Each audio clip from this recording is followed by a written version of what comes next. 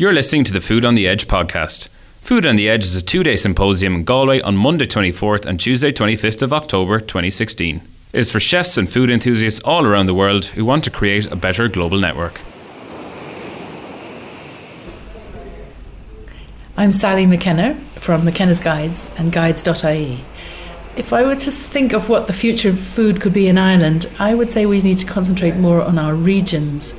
There's a lot of difference between the climate in, say, West Cork and Wexford, and again in Northern Ireland and Galway, and that gives different food. So we've got fantastic milk in Cork, you get lovely summer fruits in the East Coast.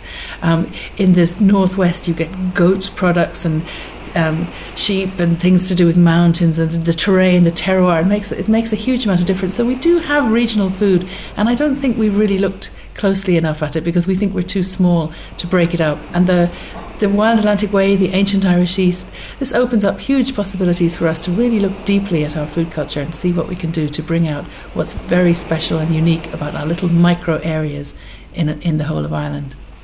My name is Sally McKenna from McKenna's Guides and Guides.ie.